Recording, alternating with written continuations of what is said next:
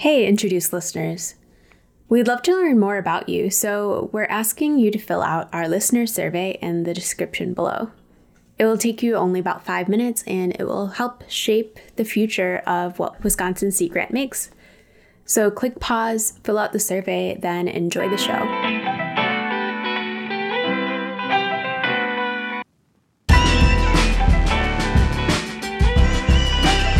I'm Bonnie. And I'm Sydney. And this is Introduced from Wisconsin Sea Grant. If Jake Walsh was a Daphnia in Lake Mendota, or one of the tiny little organisms that floats around in the water, eating even tinier pieces of algae, the scariest thing to him about the spiny water flea invasion would be watching his friends get eaten. Oh my gosh. So spiny water flea they are violent when they eat zooplankton. It's like they will get a hold of a Daphnia and they just shred it to pieces. And so to watch that as a Daphnia would be horrific. Yeah. Well, I don't want to assign judgment to how something eats. It's just eating. But if I were a Daphnia, I would judge that as pretty awful. Jake's not a Daphnia, though. He's a program coordinator with the Minnesota Department of Natural Resources. He can't really speak for these tiny aquatic animals, but he did study them and their relationship with introduced spiny water flea during a PhD and later a postdoc at UW-Madison, and he wrapped that up in 2019. You were able to speak to a lot of Daphnia for this episode, right? Only if you wanted to go on the record with me. They're being targeted. I understand. They're really shy, Bonnie. They're so shy. Well, you mentioned spiny water flea. What are spiny water flea? Spiny water flea are an invasive zooplankton. They're from lakes in kind of that Eurasia area. They thrive in cold water environments. They're a predator, so they are zooplankton, but they eat other zooplankton, specifically Daphnia. They were brought over in ballast water into the Great Lakes, and then they've kind of people are slowly spreading them to other lakes inland from the Great Lakes. Mm-hmm. Are they actually spiny? Yeah, they have this long barbed tail. Half their body is this tail. They're bigger than native zooplanktons. They're half an inch big. You can pretty much see them with your naked eye. Jake said that spiny water flea are really spiny, at all scales. It's got this big tail spine. Coming off the spine are spines. And then if you look very closely on these barbs and on the spine, there's even these sort of toothed ridges, almost like shark skin. So spiny water flea is very spiny. Oh my gosh. Yeah, so that tail makes it really hard for other fish to eat them. Yeah, and don't they cling to people's fishing lines?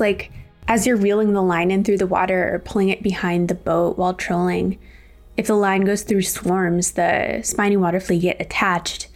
And when you look at a picture of this, they look like little lumps of gel on the fishing line. And then when you reel that in, those clumps catch on the eyelets of the fishing rod, and they can even break a fishing line. It's so strange. Mm-hmm. And all of this means that a spiny water flea introduction into a lake can have cascading impacts on the fishery and water quality in general. So I want you to think more algae blooms, less food for fish, and then that means less fish for people. And so in, I think, the majority of lakes that it invades, it just upends that bottom part of the food web. Zooplankton are really important food sources for fish. And so when spiny water flea comes in, they're eating that food source. They're not a great food source themselves because they have that really long tail spine. And that can really change how much prey are available to fish. So another really important thing that some zooplankton do, Daphnia in particular, is eat algae in lakes. And so when spiny water flea preys on those Daphnia that used to be eating algae are allowed to grow a little bit more unchecked, and we actually lost a fair amount of water clarity in Lake Mendota. And part of the reason that we see more algae blooms in the lake is because we don't have Daphnia, because spiny water flea ate the vast majority of them in Lake Mendota. Spiny water flea were first noticed in Madison's Lake Mendota in 2009, which was the year just before Jake Walsh arrived. It was an exciting time, I guess. I mean, they're not fun to have in your lake, but for scientists, it's an opportunity to really understand how your lake works, and also to understand an invasive species that does have some pretty detrimental impacts in the Midwest. So since then, Jake's tried to figure out what makes a lake like Mendota vulnerable to aquatic invasive species like spiny water flea, and then also if it's possible to predict where invasions will happen next. There are a lot of reasons an invasive species could get into a lake and take off. Like, there are a lot of actions we can do to prevent them from spreading, but there's just so much movement, like of people and things. There's a lot of huge factors like global trade between continents that we don't have much control over as individuals. But at the same time, it's like something has to be in the exact right place at the exact right time in a way to be established, because for something to become invasive here in Wisconsin, like, it's got to be able to survive our winters. It's got to be able to survive in our kind of like rainy-ish climate, a humid place. So not every species that like could be introduced is going to be able to thrive here. Right. And I know that like we don't want things to wind up here, but part of me is just like blown away and thinks it's like a miracle that this could happen. And like there's something like almost awe-inspiring about just like how everything can align to be just right. But then again, with so many people using lakes or living near lakes, the odds of a species being introduced start to increase a lot. So maybe it's not surprising at all that some species eventually are introduced and succeed. Basically, there are a lot of reasons an invasive species can get into a lake and then take off. Yeah, like you have to consider, how does a lake get used? Are there a lot of tourists? Is it used for trade? How connected is it to other lake? But in the end, Jake told me that temperature is like the most influential factor in determining whether or not an introduced species, or really any species, is going to be successful in a lake. Temperature is kind of like the master thing that controls all the other things. If you know how warm a lake is, you have a better idea of how likely it would be for that lake to become a foothold for any new species. And if scientists want to predict how warm a lake is going to get as climate changes, they can also predict like which species are going to be successful there in the future and which species won't be as successful. So how do spiny water flea fit in? Like, is the temperature in Lake Mendota particularly suited to them? Actually, no, it isn't like at all. So spiny prefer cold water. Temperatures above 70 degrees are just like really stressful for them. They spend a lot of energy just trying to stay alive and don't have as much energy for like mating or finding food. So if you have a cold lake, there are a lot of spiny water flea. In a hot lake, the spinies start to die off. And if you looked at temperature alone, in Wisconsin, there are more lakes in the north part of the state that would be vulnerable to spiny than there are lakes in the south, like on paper. And a lot of times, air temperature is really all people look at if they want to make estimates about the temperature of a lake. But Jake suspected that it wasn't that simple. In Wisconsin, we have very similar climates across the state, where it's like southern lakes are generally warmer than northern lakes. But when you really dig into it, lakes that are right next to each other can actually be really different in terms of temperature. And that's because lakes respond to air temperature in really different ways. Their size, their depth, their shape, their clarity all sort of determines how a lake warms throughout a year. And so what it means is that you can have two lakes that are right next to each other in Wisconsin, but one can be cooler and one can be warmer, just because of how they manage heat, essentially. So lake size, shape, clarity, depth, all of those things play a role in determining how a lake warms. And no two lakes are exactly alike. At first glance, Mendota might seem like an unlikely place for spiny water flea to thrive because it's located in southern Wisconsin, which tends to have that warmer climate and the warmer lakes. But Mendota is not always warm, and that's one of the reasons spiny water flea could get established there. Jake said it's sometimes cool temp, despite the fact that it's in the southern part of the state. That makes it a foothold for cold water aquatic invaders like spiny water flea, whose ideal habitat you'd expect to find like way further north in Wisconsin. So the summer of 2009 was way colder than normal, and that is perfect weather for spiny water flea. Spiny water flea really loves those cool water temperatures, and it just was allowed to grow sort of unchecked. through the summer, which is the time it usually struggles in Lake Mendota, and established this really big, impactful population. So I have this pic here of what spiny waterflea look like when they're just clouding in the water. Do you see that? Yeah. So I can't see the individual water fleas. Obviously, it's a picture of a lake, but it looks like there's kind of milky white water at the top, kind of clouding over. Yeah, those are just clouds of spiny water flea. Wow. And that's kind of what Mendota looked like at times after they appeared in the lake. So the population really took off after 2009, after that cold spell. We actually had 1 year in Lake Mendota where they were super abundant. And then we had this really intense storm that was pushing waves sort of from the north into our boat slip at the Center for Limnology. And we just caught these massive swarms of spiny water flea in the lake. It was really cool, where we have these videos of just spiny water flea swarming in our boat slip. And we were pulling them out of the boat slip and watching how they move and how they swim. But one thing that's about all zooplankton is they kind of go wherever the water pushes them. For a really long time, people believed that spiny water flea had shown up in 2009, that cold summer. But then a group of researchers discovered the remains of spiny water flea in lake sediment that dated back to the mid-90s. So they'd been here longer than anyone knew. And what's so bizarre about that is Lake Mendota is right next to UW-Madison, and it had been studied very intensely over that time. Researchers have been gathering data on it for more than 100 years, more than so many other lakes. So I'm really surprised that they're just seeing the remains of spiny water flea in sediment, and they didn't even know they were there for 15 years or more. Right, yeah. Jake thinks that cold snap gave the spiny a foothold.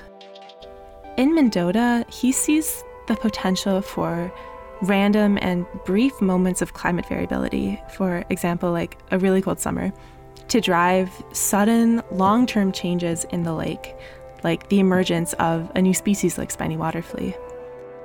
I wanted to know what happened before the cold snap in 2009 that allowed spiny to get a foothold, and what that foothold will look like in a warmer future.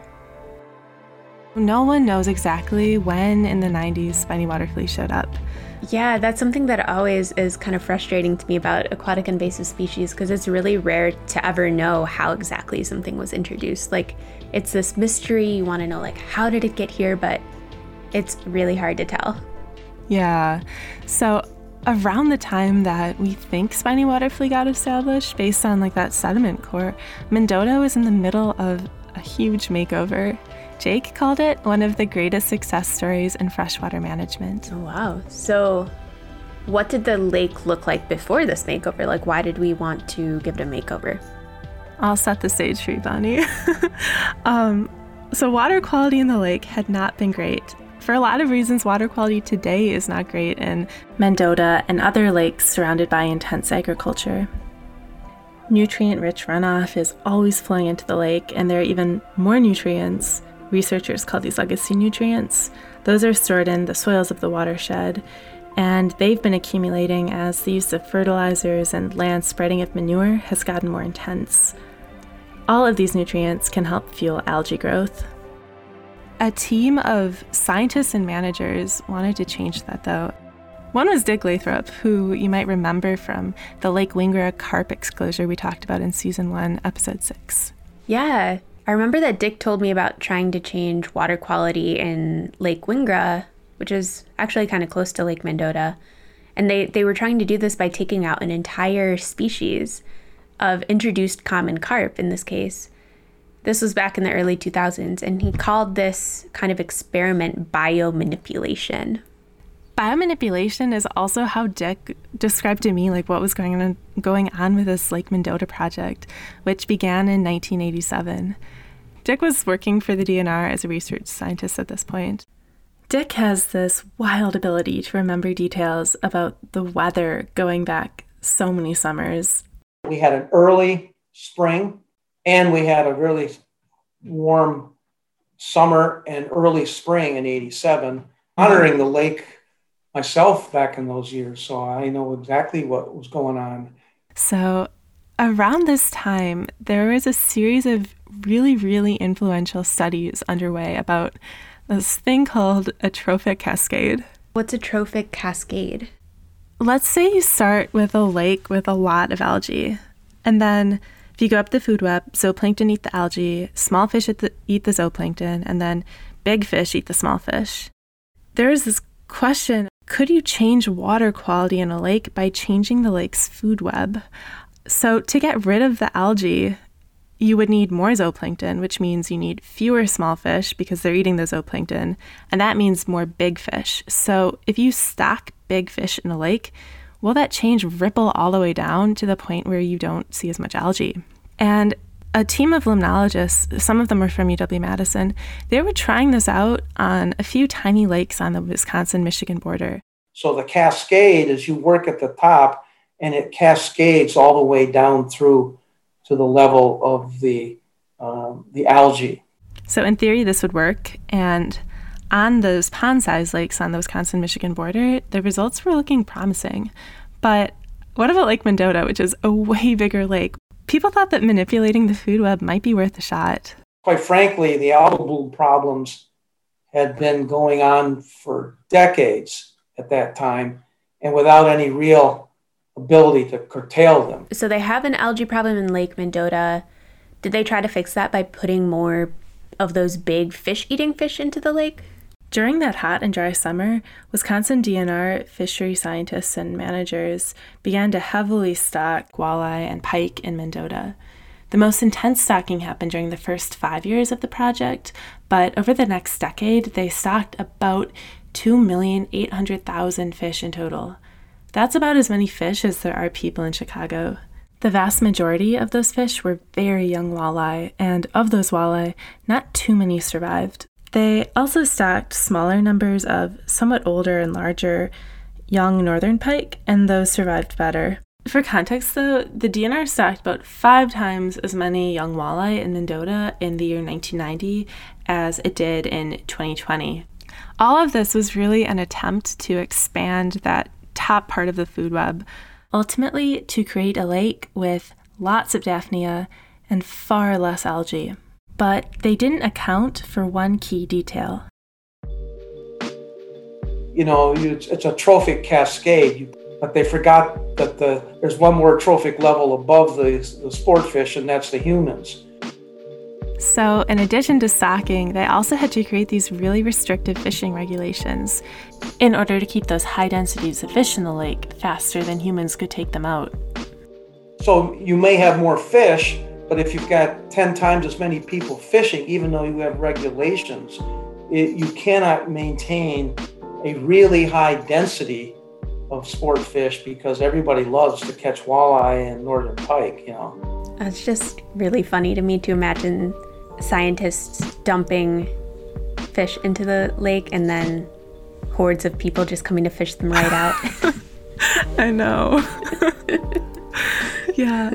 So this really intensive stocking went on from 1987 to 1999. And despite all of the new fishing pressure and also climate and land use, lots of changes happening, and those were kind of out of the researchers' control. But water clarity did improve, and populations of the large algae-eating Daphnia began to surge in the lake. Dick wrote about all of this in a 2002 paper, where he basically said that this project was successful.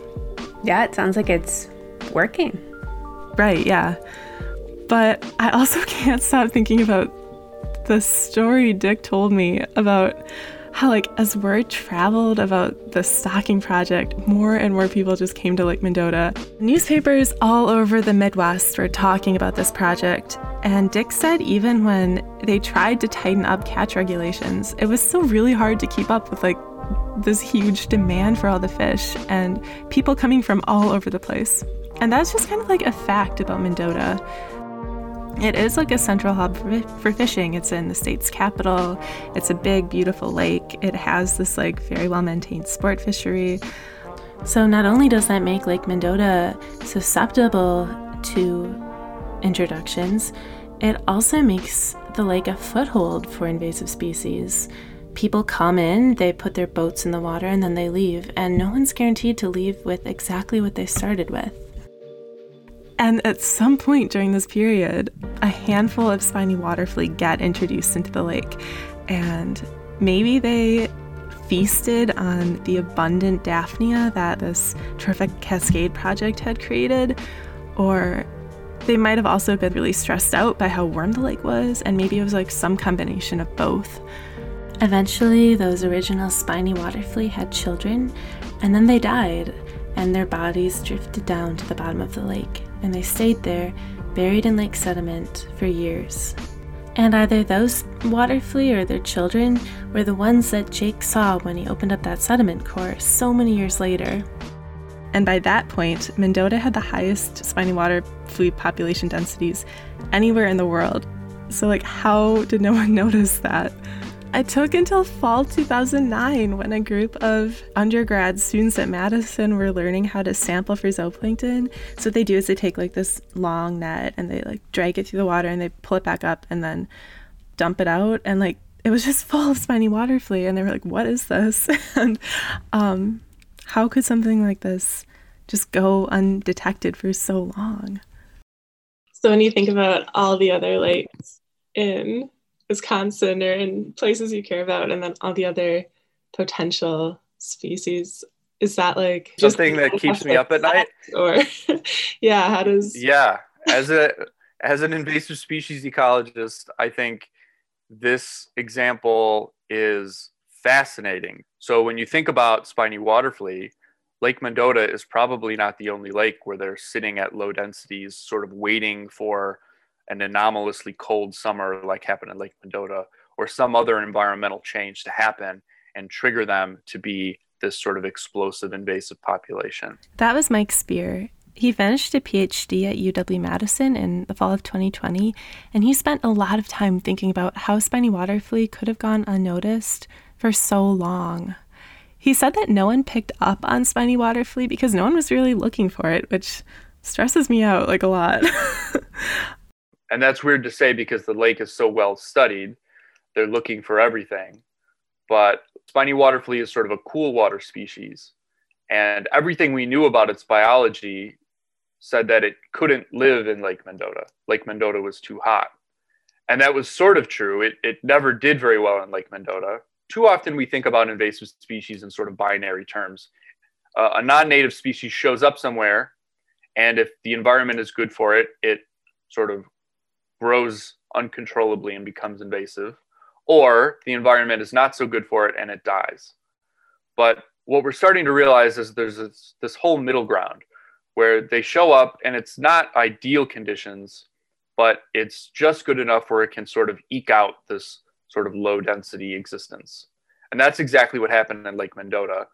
And the fact that Lake Mendota is a warm water lake and spiny waterflea are a cool water species, we weren't really on the lookout for it, where even at low densities, we might have found it if we knew what we were looking for. That middle ground that Mike's looking for, it might be a new way to think about aquatic invasive species, but ecologists have thought about it for a really long time. A lot of sort of foundational ecology tells us that most species in most places are not super abundant. They're at very low densities, and that probably holds true for non-native species as well. It's not this binary thing where a species shows up and it explodes or it shows up and it dies. That makes a lot of sense. So if species are kind of just hanging out at low levels naturally, what makes something like suddenly pop up and become like a nuisance? Mike said this comes down to triggers in the environment. So like if there's a summer that's really cold for some reason? Yeah, or just like if suddenly you change like the ratio of nutrients in the lake, or you set off some kind of change in the food web. Like all of these things could create like a condition where something would suddenly like see a drastic shift in its abundance in the lake. And if that could happen in Lake Mendota with spiny waterflea, I mean, it could happen anywhere with any species. And the scariest thing is like, you don't know until it's too late. like preventing new species from entering lakes is obviously like a really important part of managing AIS. But like, what if they're already there? You know, like at that point, the most important thing you can do is like not manage the species. It's like manage the triggers. But you never know what's going to trigger them. Yeah, exactly. And like we know some triggers, but like maybe they're triggers we can't like anticipate. So some triggers are easy to manage. Like, for example, like changing a food web is like a lever that people actively use, like stocking more fish.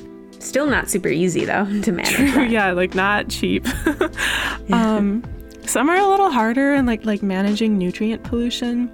Yeah, and then there are like triggers that we don't know about yet.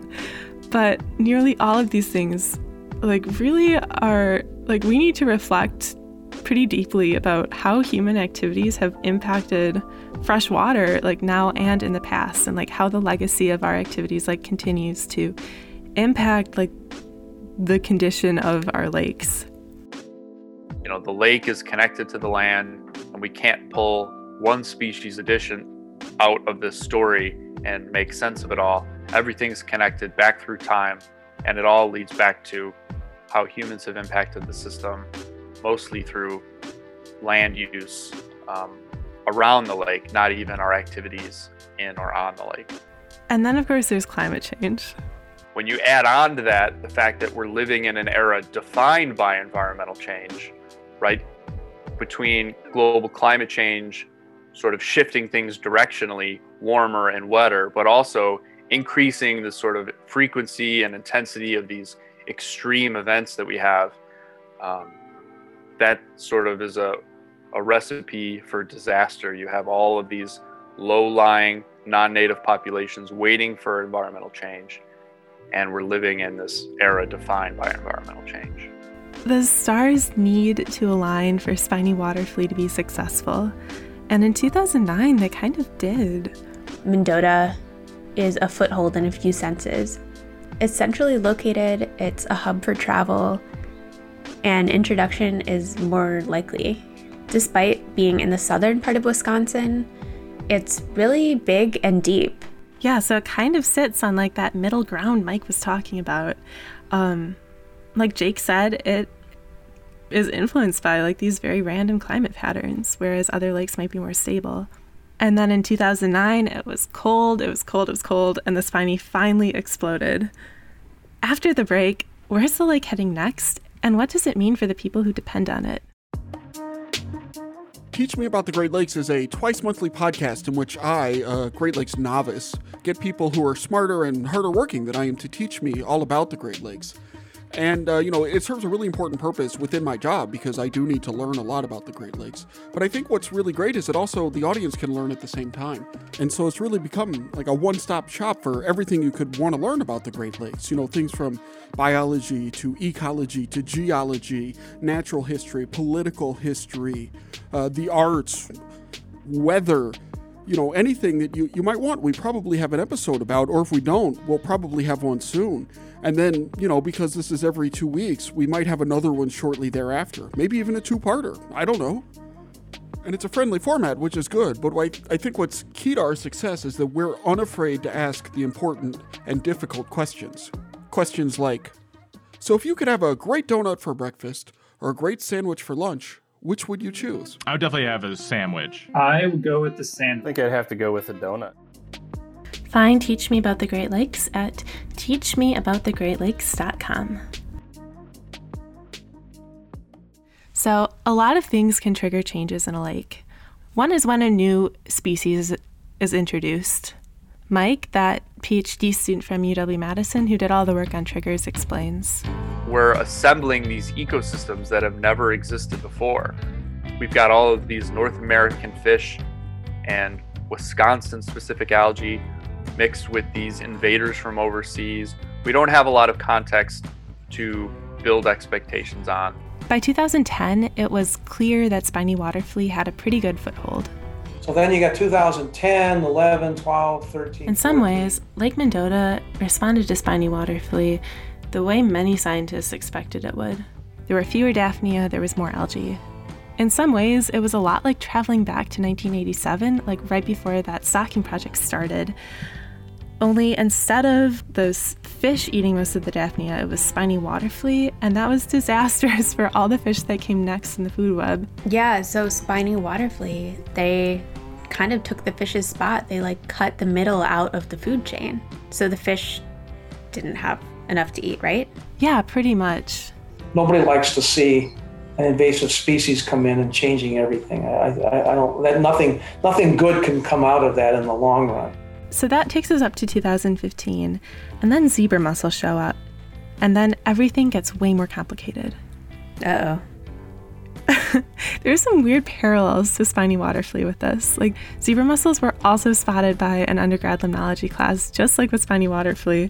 They were also like in pretty high densities by the time they were discovered, which kind of leads you to suspect that they'd been there like much longer than people thought. So zebra mussels, if you haven't seen them before, they're like an inch big. They're this mollusk, so they have a shell, the stripy shell, kind of looks like a zebra. They grow on hard surfaces, mostly around shorelines, and they filter floating algae out of the lake, and they're really powerful at doing this. Like, it could take them 2 to 3 weeks to filter out all of Lake Mendota. It's like a huge amount of water passing through these small animals. Dick said that zebra mussels are fundamentally altering the way nutrients move through Lake Mendota. They start by pulling water and nutrients out of the middle of the lake to the shore. So that strengthens the shoreline food web, which is really good for carp and bottom feeders. But in the open water, which Dick refers to as the pelagic area, that's terrible news for walleye and other sport fish that people have been working really, really hard to keep stocked in Lake Mendota. And the other thing that all the zebra mussel filtering is going to do is it's going to make the water ultra clear. So that extra sunlight is great for aquatic plants. Those take off, and that provides habitat for long, stringy, cotton candy-like algae to start growing. Dick gave me a quick forecast for where Mendota might be headed.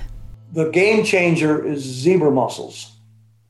They're changing the whole food web, shunting it from a pelagic kind of system, and we're getting a more benthification process where the nutrients are taken from the middle and moved into the shore, either as the clear water aquatic plants, filamentous algae and cotton candy like glop and stuff that grows on rocks and things on the shoreline, and the type of blue-green algae that aren't eaten that take up the nutrients, and then they float and go blow downwind along the shore too. But yeah, you go to the middle of the lake, it might look pretty clear and be pretty nice, but if you're viewing the lake from the shoreline like most people do, you're going to think things look pretty bad. So that's what we're going through now, and we don't have quite enough years yet to fully understand how this will play out in Mendota. But this condition that I've just described is well known in other lakes where zebra mussels have been in there for 20 years or so. So how do spiny water fleas fit now when there's a really big zebra mussel population problem? Dick says it's too early to know what the relationship between spiny water flea and zebra mussels looks like in Lake Mendota and what that means for the rest of the lake. So we got a lot of interacting things going on here, and I don't think I would not want to say that zebra mussels will cause the demise of spiny water flea. But I think the effect of the spiny water flea is not the same as when it was basically by itself controlling the Daphnia population. Zebra mussel might not mean the end for spiny water flea, but a warming lake might. There are ways to prevent the spread of new species, just like there are ways to prevent catastrophic climate change. But at this point, a small degree of warming is already underway. And the big question is, how are lakes going to respond to that? Jake built a tool that could help answer that question. He created models of the way hundreds of lakes across the region are going to warm in the decades to come. It's this really scaled down way of looking at climate change impacts that gives people who care for those lakes a way better understanding of exactly what changes could play out under different climate warming scenarios, and also what species are going to do well in those lakes in the future. the really key thing is that we need to be looking, at least at the state level, at this sort of lake-to-lake variation. And we need to be thinking specifically about each individual lake to actually get an accurate picture of vulnerability in our state. I think what this does for us with aquatic invasive species is it gives us a way to sort of pinpoint foothold lakes for warmer water species that might expand their range into northern lakes, so into our region. So some lakes are going to be warmer than others just because of how they deal with heat. And so we can identify those foothold lakes for a given species. But then we can also think about it like for spiny water flea, where it's like what lakes are going to be sort of those refuge lakes that give spiny water flea habitat in our region, even though the region is warming generally. And you can think about this in the same way for like native species that we're trying to manage in a positive way, where we're trying to keep them in our states and we're trying to help them maintain populations even though climate change is happening. So for a lot of our cool water fish, this could be a way to identify those refuge lakes that we really need to protect and we really need to manage carefully in order to keep walleye fishing going in the state or something like that. One thing climate change is going to do is it's going to constantly reshuffle the species that are going to do well here, like in the upper Great Lakes. Jake says that focusing on large-scale prevention, like ballast water sterilization, is one thing that's really important to focus on because that's going to keep our local pool of species from changing. Because at the same time, species from the south of us are already on the move north. Introduced species, climate change, and other human impacts all work together to alter lakes. In Mendota, you really see this playing out with spiny water flea. Spiny water flea have really eliminated people's ability to control algae, but at the same time, there's more rain, which is like part of climate change here, and that means more nutrient runoff and also more algae. So spiny water flea and rain are going to interact together to create outcomes that nobody really wants. The biggest thing that I've taken from this is thinking about how all of these different stressors work together to sort of impact the ecosystems that we care about or the lakes that we care about, where we have climate change impacts that are going to be impacting lakes in certain ways, oftentimes adverse ways if we're thinking about how things change. And we have invasive species that are doing the same thing, impacting lakes in certain ways. And so thinking about that all in terms of sort of risk and risk factors that are all working together to create the management problems that we'll have now and into the future. I think, so for me, it's more conceptual, where it's another factor and it's another thing that's going to lead to changes in our lakes that we don't necessarily want. In general, climate change is not going to favor the spiny water flea, at least in this region. But that doesn't mean we should let our guard down just yet. Mendota is right on that temperature threshold. Sometimes the lake is too warm, and sometimes it's just right. And so the key finding there is like climate change is going to be bad for spiny water flea, but we still have a lot of vulnerable lakes and we need to keep trying to prevent and manage for spiny water flea, or manage against spiny water flea. Introduced is produced and hosted by Bonnie Wilson and Sydney Weidel. Please subscribe, rate, review, and share this podcast with a friend. You can find Wisconsin Sea Grant on Twitter at UWisc and on Facebook at University of Wisconsin Sea Grant and Water Resources Institute. We would love to hear from you. Please send in your questions and comments to bonnie@aqua.wisc.edu. You can listen to our show on Apple Podcasts, Spotify, and Google Play. Thanks for tuning in. See you next time.